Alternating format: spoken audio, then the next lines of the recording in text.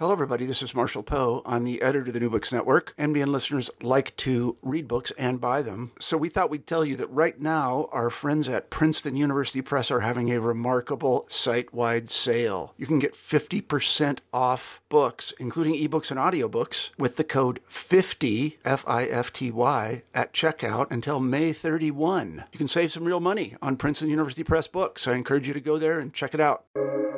Welcome to the New Books Network. Hello everyone, welcome to another episode of New Books Network. This is your host Morteza Hajizadeh from Critical Theory channel. Today I'm honored to be speaking to Dr. Alison Stone. Dr. Alison Stone is a professor of philosophy at Lancaster University. Her interests span the history of philosophy, post-Kantian European philosophy, feminist philosophy, and aesthetics. Today she's here to talk with us about a wonderful book she published with Oxford University Press just a couple of months ago called Women's Philosophers in the 19th Century Britain. Alison, welcome to New Books Network. Hi. Thank you for inviting me. Before we talk about the book, can you tell us a little about yourself, how you became interested in philosophy and especially women philosophers? Well, they're quite different things. So when I first got interested in philosophy, that was back when I was doing the A-levels, which is the 16 to 17-year-old bit of British education. And I got interested in philosophy really because I was doing, one of my A-levels was in classics.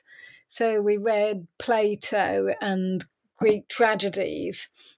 It was partly that. And then separately, quite at random in the library at the college, I picked up Camus' The Outsider, which to me was absolutely amazing. And, I still love it despite all of its problems. And I would say if any single thing can be said to have got me into philosophy, it was that book, really. So as you can see from that, there were not many women philosophers amongst the things that drew me to philosophy. But I also, as an undergraduate student, I got really into feminism. And from there, I became aware of feminist philosophy. And of course, most feminist philosophers are female. So I liked the fact that it meant I could read lots of women philosophers. And actually, one of the first people I got really into was the French feminist philosopher Luce Irigaray.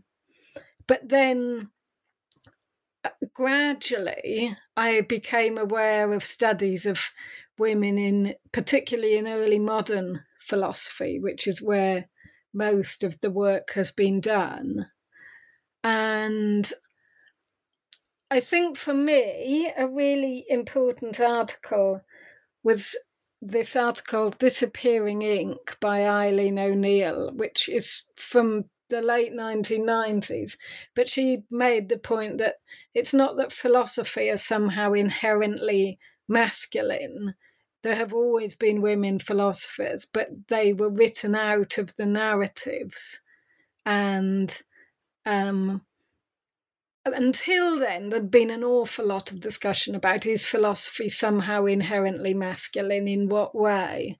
And so for me, it was sort of a total paradigm shift to sort of think, oh, actually, there always have been women philosophers. It's just that they've been forgotten and we need to rediscover them. You actually raised a couple of points which I will bring up again throughout the interview. I'm kind of interested to know how this book came about and why you decided to particularly focus on 19th century Britain. Yeah. Well, one of the other things I'd been interested in for a long time was 19th century philosophy, and I actually started off as a Hegel scholar. So I'd been interested in the 19th century for a long time without ever actually asking the question, what about the women? And it was partly a friend of mine, Kristin Gjersdal, asking me about this. That was one of the things that pushed me to begin to think about who the women philosophers of this time were. because it seems oddly to have often been assumed there were lots of women in the early modern period, and then that we get to 1800 and suddenly they all stopped doing philosophy, and it must be because it was the rise of patriarchy and women were driven into the home. I think that's been quite a pervasive assumption. But I don't think it's true. I think it's just that people have assumed it because we haven't yet investigated women of the 19th century. And because they've not been investigated, nobody knows about them. So they don't know that there's anyone to know about. And it all kind of just reinforces itself. Anyway, so I started out just thinking I'd write about the 19th century as a whole, but I soon realised that was just going to be unmanageable. So then I decided to narrow it down to Britain, and I started off looking at studies of 19th century feminism in Britain as providing a way in. And then that quite quickly led me to discover one of the women I've got really interested in, Frances Power Cobbe, because she was an important feminist. And I soon realised that she'd actually written loads of things about all sorts of areas of philosophy, pretty much every area of philosophy, not just... So she hadn't just written about feminism. But then because of that, I came to discover where she'd been publishing, which was in Victorian periodicals. And then once I became aware that there was this thing, Victorian periodicals, that was when, I began to discover lots of women who'd been publishing in this particular context, such as some of the people I talked about in the book, like Julia Wedgwood and Constance Naden, Arabella Buckley. So it was really sort of once I'd found out that was the publishing culture, then and sort of found out about the nature of how it worked and some of its peculiarities. That was then what enabled me to sort of find lots of the women philosophers. I really love the structure of the book. So you have the introduction and the first chapter, which provides some background to print culture, which we'll talk about. And what I particularly like about this book is that it's kind of organized by theme. So chapter 2 is about naturalism, chapter 3 about philosophy of mind, 4 meaning of evolution, then religion, then morality, and finally progress in history. And it's quite interesting. Such a diverse range of topics for which maybe the male philosophers are famous. But then you come to understand that there has been a lot of serious discussions and thoughts also by women, which unfortunately had kind of been neglected. And like I told you before we started recording, we've been reading a couple of books on women philosophers, and it's just amazing the depth of thought. And it's just also so sad that unfortunately they haven't really received the attention that they should have. But it's great that there has been this new trend, to this new academic, let's say, focus on women's philosophers. So let's... Yeah. Just to comment on that, I mean, sure. At this very moment on the course that I'm teaching at Lancaster, which is on 19th century philosophy, we do Hegel, Feuerbach, Marx, Frances Power Cobbe, Annie Besant, and Nietzsche. And it's tying in with what you say, the students find it really amazing how they're, it's Hegel, it's Marx, there's tons and tons of literature about everything they've said.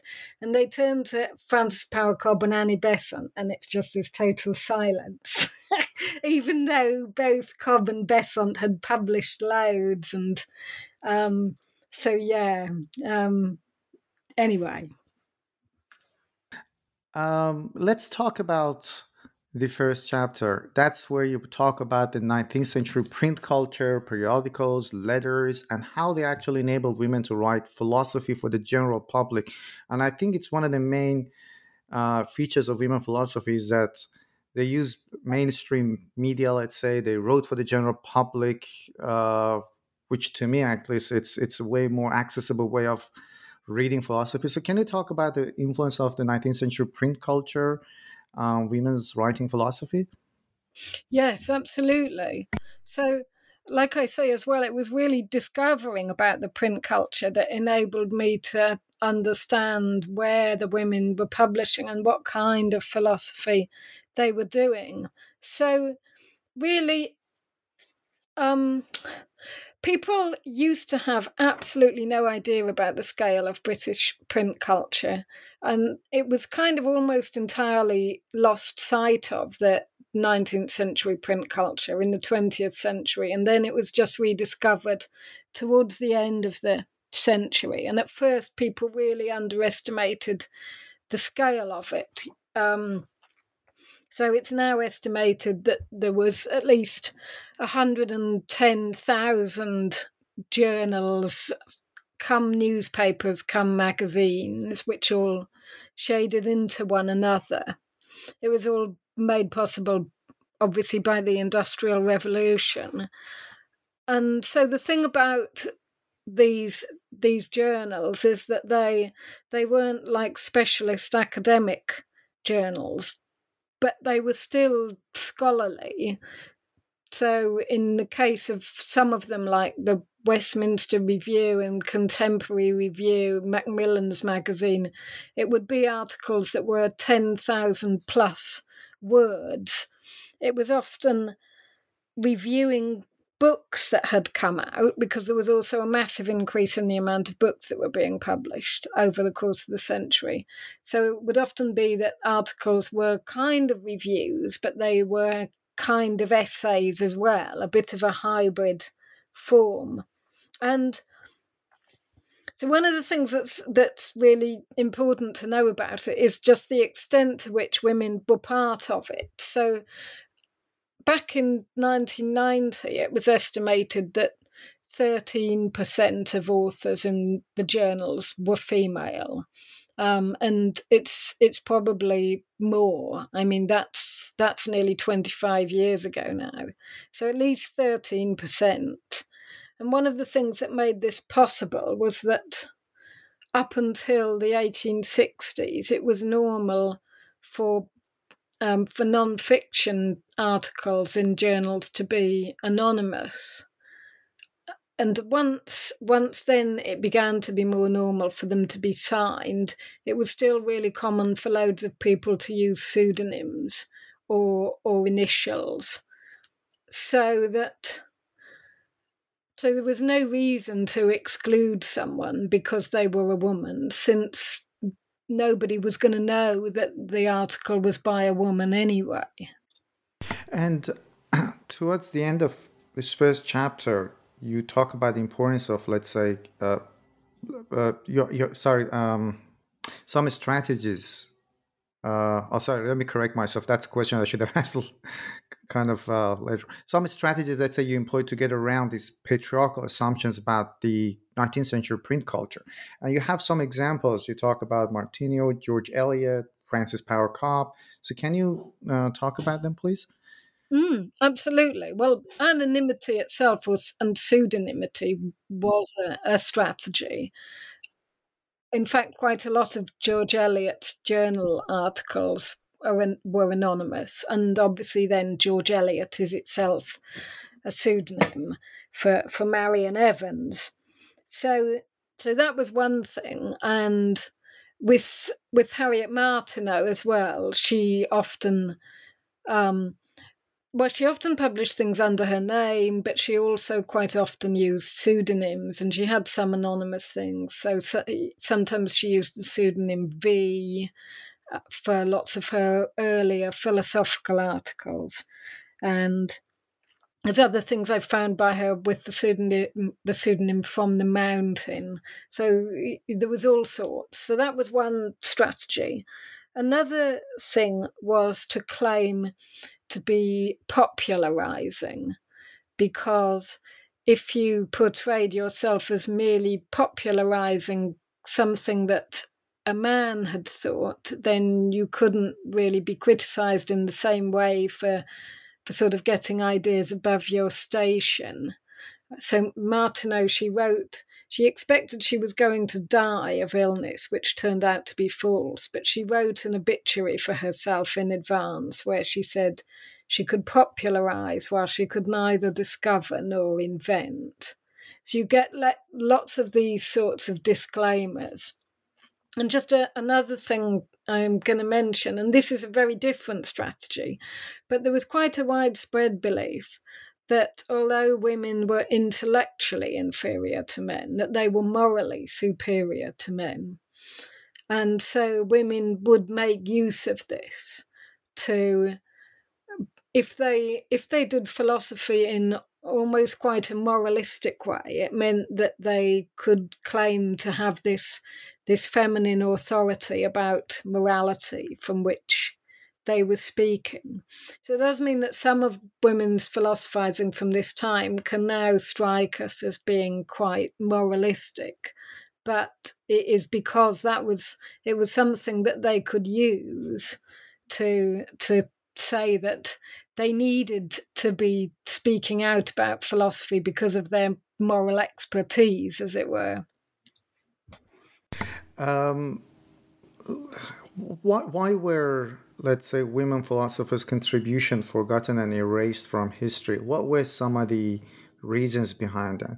You mentioned two important reasons. One of them is and you also professionalization and specialization of British philosophy from mid-1870s.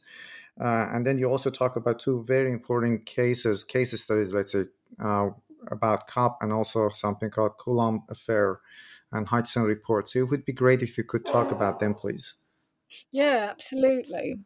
Well, I think that professionalization was really important in why these women got forgotten.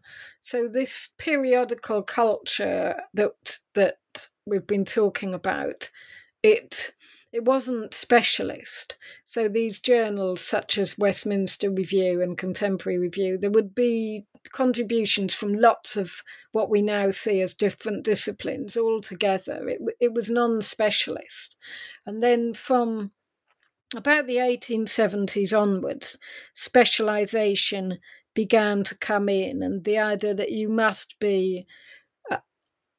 have expertise in some kind of local area in order to be able to say anything serious and make any kind of serious headway on a topic. And so you began at this period to get specialist journals, like the first specialist philosophy journal, the Proceedings of the Aristotelian Society. You also had the Aristotelian Society itself. But in all the disciplines, these specialist institutions began to form.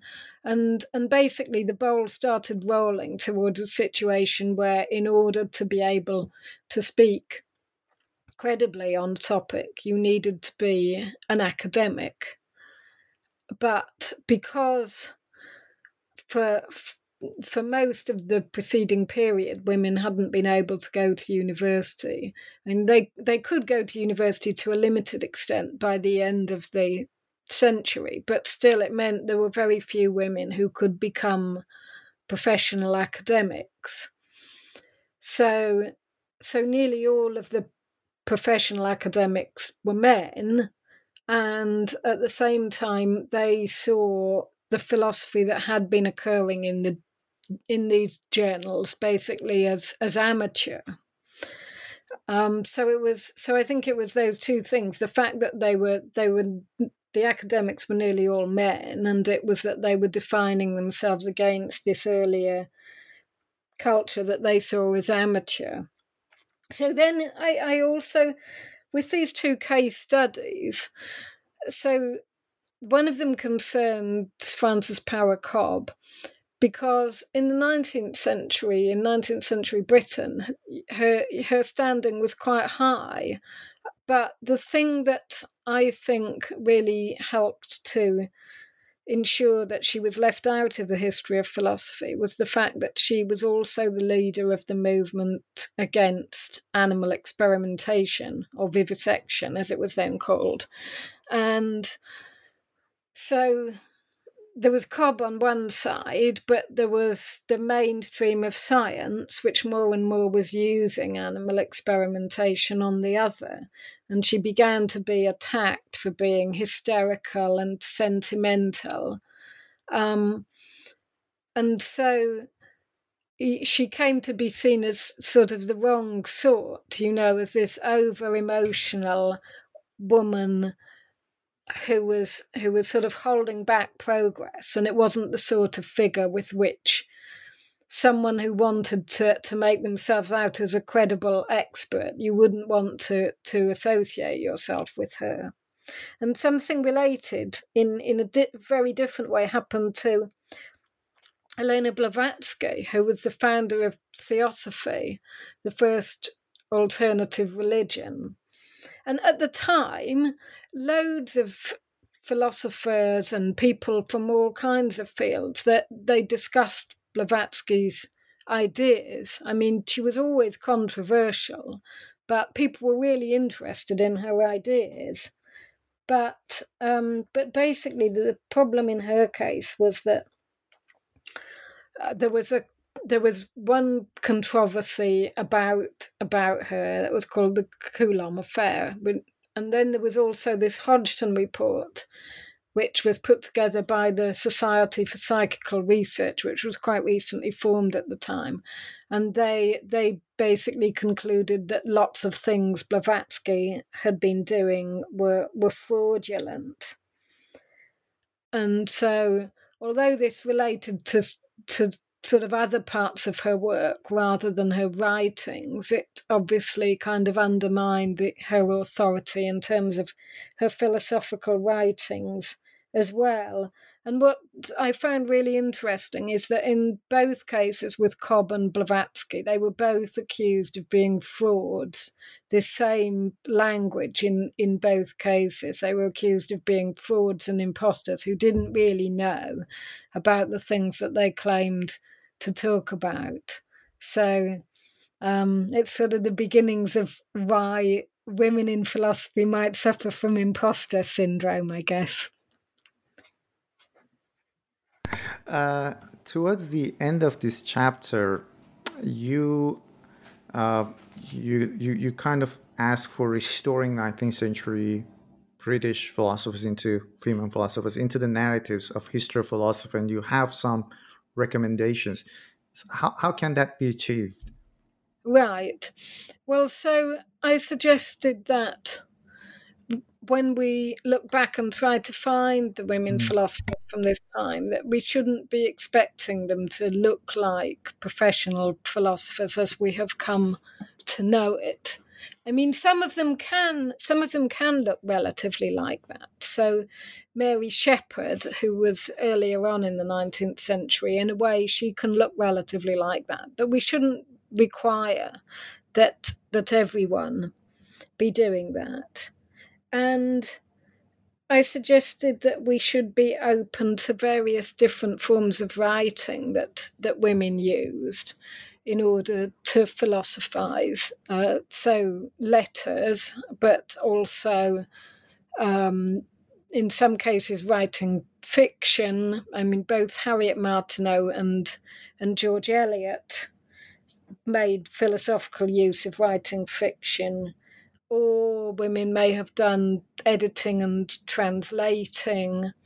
So Ada Lovelace, her thoughts about artificial intelligence are contained within her notes, which are contained within her translation of an article about Babbage's sort of prototypical computers. So she kind of, embedded her own thoughts within what purported to be just a translation of someone else's work. And I suppose as an overarching thing, I would say that to discover these women philosophers, we need to familiarize ourselves with this particular print culture and the journals of the time and understand these particular conventions around anonymity and pseudonymity. I mean, in a sense, those may seem like they may seem just part of cultural background rather than shaping the kind of philosophy that was done. I mean, but they do shape it to a certain extent. But it's just also that unless we understand this culture a bit, we won't know how to find the writings by women. We'll be reliant upon what has already been plucked out of this culture and sort of packaged into kind of self-contained books, and of course women have almost entirely been left out of that. Now let's talk about some of the main philosophical themes.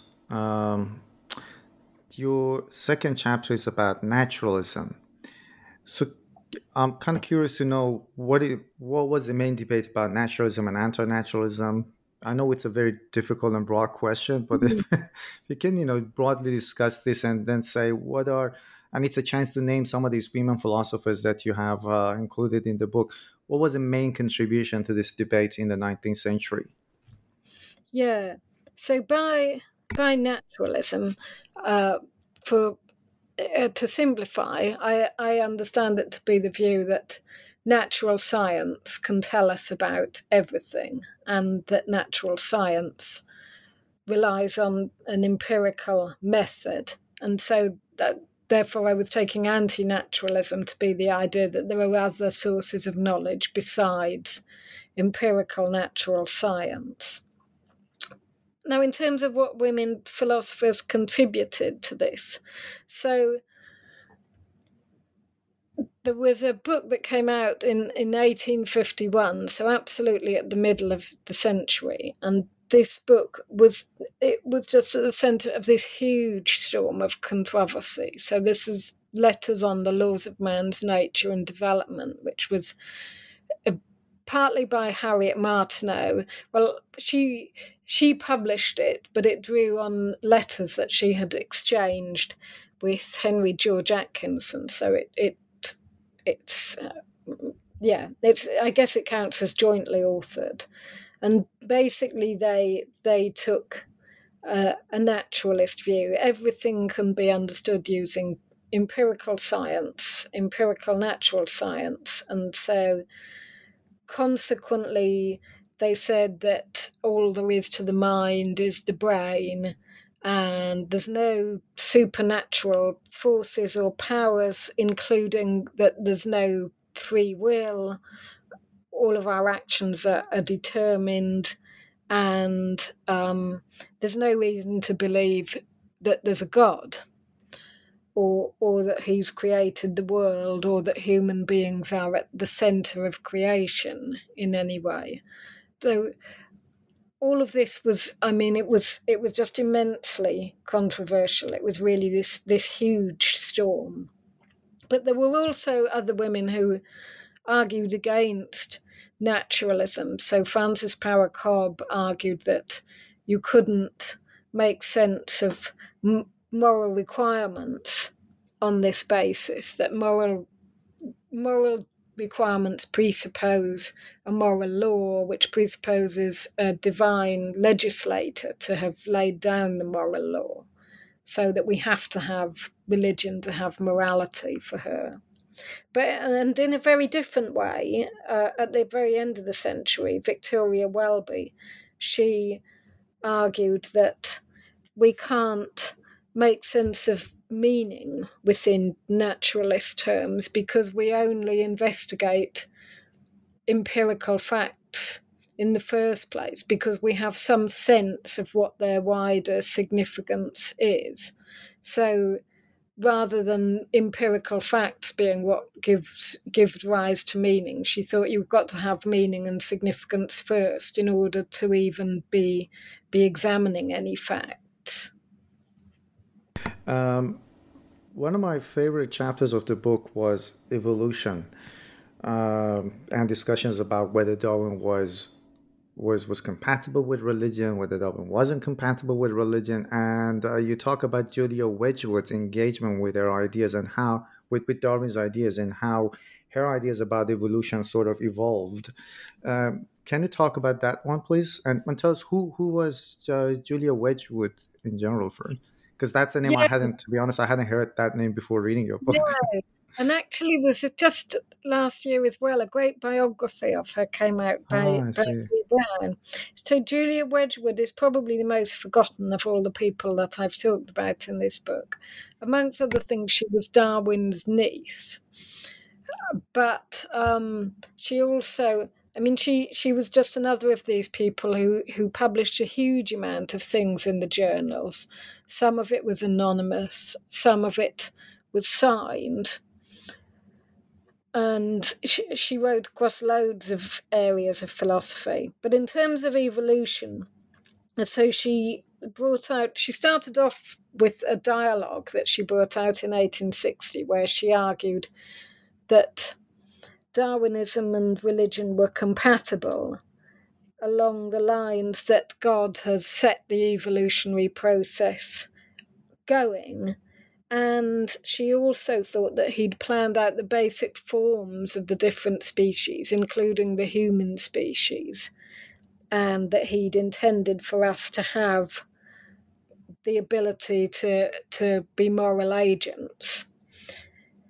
And so he'd planned this out, but then the course of evolution is how the plan becomes realized or implemented, and how we acquire the sorts of bodies that enable us to have the powers that God had always planned for us. Now, it might sound like she was avoiding the challenge of Darwinism, because I guess we've come quite often to think of it as this sort of radical challenge to religion and all kinds of religiously based ideas. But from her perspective, she was defending Darwinism by saying Christians don't need to reject it. They don't need to be afraid of it. But anyway, that was how she started off. But basically, her views underwent quite a lot of change over time. And so by the end of the century, she was taking a more, I suppose we could call it a more conservative view, that she said Darwinism had undermined morality because it had shown that everything changes and evolves, everything is in flux, so there can't be any kind of fixed moral standards. And then her response to that was to say that you can't question everything. If you question everything, you won't have any kind of ground left to stand on from which to kind of direct your questions, as it were. She thought, certainly that you can't question everything all at once. There has to be something unquestioned. And for her, that had to include religious faith and moral convictions. So she changed towards a more conservative view. And another philosopher you discuss in this chapter is Arabella Buckley, who argued that Darwin's position in his book Descent of Man is compatible with both religion and morality. So that sounds like a very fascinating argument. Can you talk about that one? What was her main argument about Darwin's position? Yeah. So I suppose I should start off by saying what's in what Darwin's view was. So Darwin had argued that because we are group animals, that over a long period of time, selection has favoured those who are more social and cooperative, and those traits have been passed on. So he thought that you didn't need to invoke religion to have a cooperative morality, that you could get it on an evolutionary basis. But he also was opposing those who thought that evolution entailed aggression and competition. He was saying it had a more optimistic outcome. And Buckley's response to this was to follow this idea of cooperative morality, but she thought you still really needed to bring in Christianity to get it. So she again said that God has set evolution in motion, and he's established the laws that regulate the evolutionary process. And she also thought that he had planted the seeds of social cooperativeness within us, which evolution then has developed further. But I think what's interesting is that the reason why she wanted to bring God back in was that she thought plausibly evolution on its own would suggest that really it's all about the survival of the fittest or the survival of the strongest, and might makes right, and so on. And so she thought in order to get the cooperativeness that Darwin wanted, it had to be backed up with a religious element as well. You also talk about Cobble in this chapter, who viewed evolution to be an account of nature and not ethics, and which is again a fascinating argument that we need to kind of separate evolution from discussions of ethics. So what was that? What was her argument in that regard? Well, so she took, in a way, a quite different view from Wedgwood and Buckley, because she thought that evolutionary pressures had selected for aggression and competition and the survival of the fittest, in Herbert Spencer's phrase. So she didn't think that you could get this kind of cooperative ethics out of evolution at all. She thought the real implications of evolution were really quite nasty. And Darwin had mentioned this imaginary example of the cultivated hive bee that thinks it's its sacred duty to kill off the unproductive members of the hive during winter. And Cobb thought that this showed what evolutionary morality really boiled down to. Basically, kill off the weak members of the social group if you need to, and justify yourself saying that this was your sacred duty. So she did accept that we are evolved as natural creatures, but she thought that you had to get morality from a different place, that you couldn't get it from evolution. It had to come from God. So she saw us as kind of two-sided beings. On the one hand, we're physical and we're evolved, but on the other hand, we're also spiritual and in relation to God's moral commandments. But that was, not many people, I suppose, would agree with that now. But I think that, again, the reasons why she wanted to say that are quite interesting, because she thought that was the only way that you could avoid a position where sort of might makes right, that the only way you could have obligations to those who are weak or infirm or struggling was not on an evolutionary basis. It had to come from religion. One of the philosophers you include in this book that I was really amazed by was George Eliot. So I studied English literature myself, so I tend to think of her as a novelist. And it was only last year that I realized that she was very much engaged with philosophical ideas. She translated, I think, Feuerbach's book from German into English.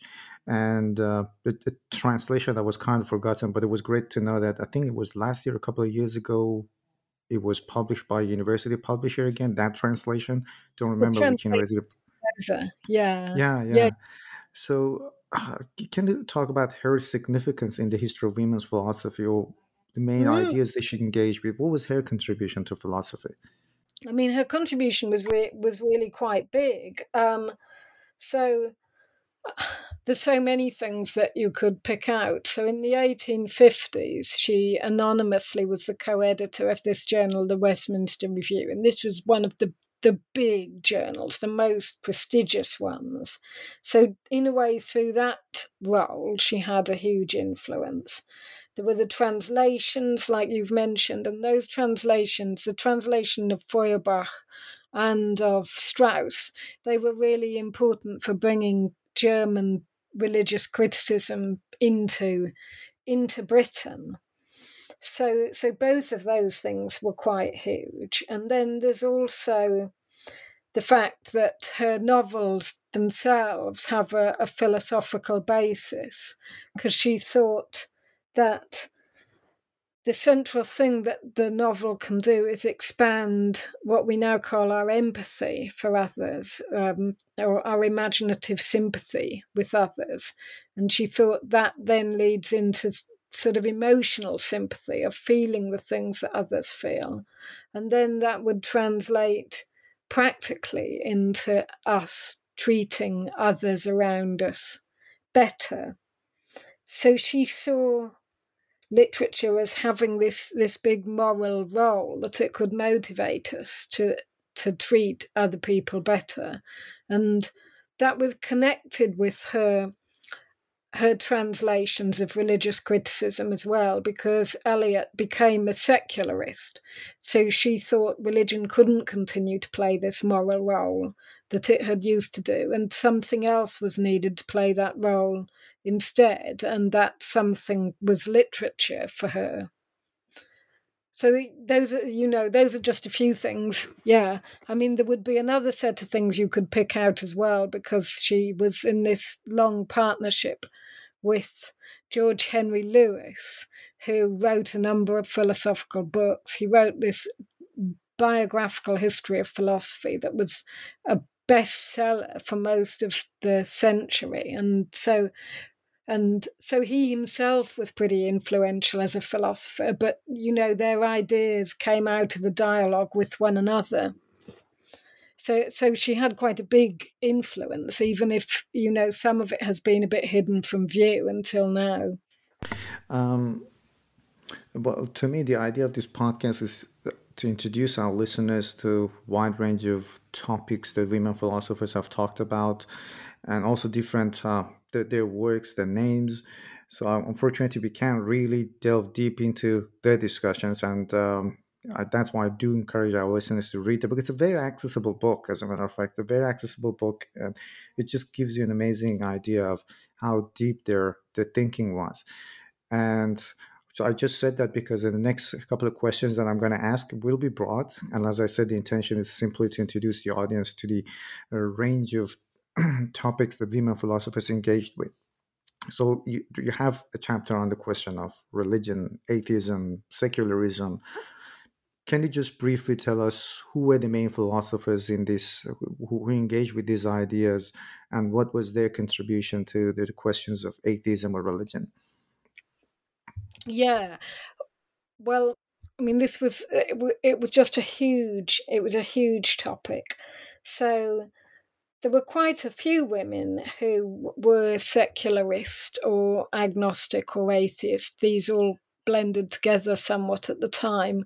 So Harriet Martineau, I mentioned earlier her Letters on the Laws of Man's Nature and Development. Martineau had actually started off a devout member of this particular Christian sect, Unitarianism, but she gradually abandoned her faith and became, it's open to debate what to call her, whether a secularist or an atheist or an agnostic, but certainly she'd abandoned religion. And some of the others in that chapter that I talked about were George Eliot came in here as a secularist, and also Annie Besant, who was one of the leaders for a while of the National Secular Society. And I also brought in Vernon Lee, who was again a secularist. And then on the other hand, for the defender of religion in the chapter, I focused on Cobb. So, as I've mentioned, she thought that you can't have morality without religion, and that the highest level of morality specifically needs the Christian religion, particularly because of the need for there to be a divine legislator to establish a moral law, but also because she thought that suffering will seem overwhelmingly terrible to us unless we can believe in an afterlife where things are going to be better. And interestingly, there were some real debates amongst these women about these issues. So Cobb had heard Besant talk in defence of a secular morality, and she was horrified. And then later, Besant wrote a critique of one of Cobb's articles defending Christianity. And Vernon Lee also did a critique of Cobb in the form of a dialogue, and Cobb replied to it. So they really debated one another on this issue. And I mean, I think there's so many interesting things that come out of that, such as, I mean, one of the points that Cobb makes is that she thinks people believe they can just sort of easily stride into secularism and nothing will be lost. And she thinks that Christian ideas remain much more influential upon us and upon secularists and atheists than they realise. And she also thinks, however, that if over centuries people genuinely were to escape from the Christian inheritance, then she thought they would be left kind of with no moral compass at all and with a completely meaningless existence, which is quite bleak. But so there's loads of issues entangled in it that are still quite relevant, I think. And the final chapter, that was actually one of my favorite ones as well. You talk about their engagement with the idea of progress in history. And some of the ideas could these days be considered to be Eurocentric, or some of them might have justified colonialism in the name of progress. So can you talk about that aspect of history of women's philosophy? Yeah, absolutely. So I looked in this chapter at Harriet Martineau and Cobb and Wedgwood and Blavatsky, and they've all got these grand narratives about progress. And Martineau and Cobb and Wedgwood, they all think in terms of a progression of different world religions, leading up to Europe, starting either in ancient India or in Egypt for Martineau, and then leading up to modern Europe. Whereas, I mean, Blavatsky has got quite a different view. So she's still got a sequence of worldviews that for her begins in ancient India and then it goes through to modern Europe. But the difference is that she doesn't see modern Europe as being unequivocally the most advanced. So she thinks it's intellectually the most advanced, but it is spiritually bankrupt and cut off from ancient spiritual wisdom. And she thought that to regain that wisdom, Europeans needed to learn from the traditions of ancient India.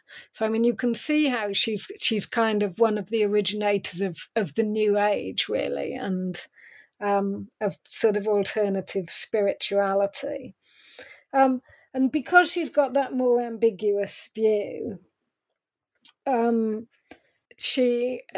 views didn't necessarily justify or rationalize colonialism, whereas this is something of a feature for the other three, Wedgwood was fairly explicit about supporting the British Empire, and so was Cobb. Martineau did, but it was with more limitations. That she certainly thought if it was about economic exploitation, that was unacceptable, so that it was only justifiable on moral grounds, and then that once colonized peoples had reached majority, that they should become independent. But still, that still meant that she was basically supportive of the empire. Whereas in the case of Blavatsky, because she saw Eastern religious traditions as being more advanced, that was something that Indian nationalists began to use. So they drew on theosophy, amongst many other things, but they drew on it to support the case for Indian national independence on the grounds that, well, if Indian religious traditions are more advanced spiritually than European ones, then in dominating India and colonizing it, the British are kind of dragging it down to a lower spiritual level than it would be at if India was independent. So, I mean, but I should say people have still criticised Blavatsky, and quite understandably, for having a version of Orientalism, and she has her own sort of particular version of the race discourse that had become such a feature of British culture by that time. So, although her ideas were more ambiguous than those of the other women, they can still certainly be criticised. Before ending this conversation, is there any other project that you're currently working on? Any other monograph or book that is about to come out soon? I don't think anything will come out very soon, but what I'm working on is a study of women's thought on aesthetics in this period, in 19th century Britain, because this was one of the many areas of philosophy that I had to leave out. And you've mentioned that, that I do cover quite a range of areas of philosophy in this book. And in fact, it may be worth me saying here that I deliberately chose not to have any social and political philosophy in it, because I thought that people will often think that that's the main thing that women of this time would have written about, partly because they were oppressed as women, so they would have had plenty of social and political problems to write about.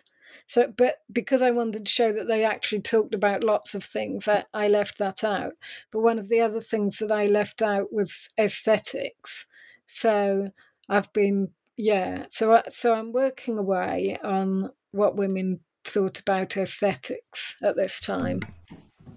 Cool. So hopefully soon we'll see your new book about that, and hopefully we'll be able to talk to you about that book. Professor Alison Stone, thank you very much for talking to us about women philosophers of the 19th century England. Thank you.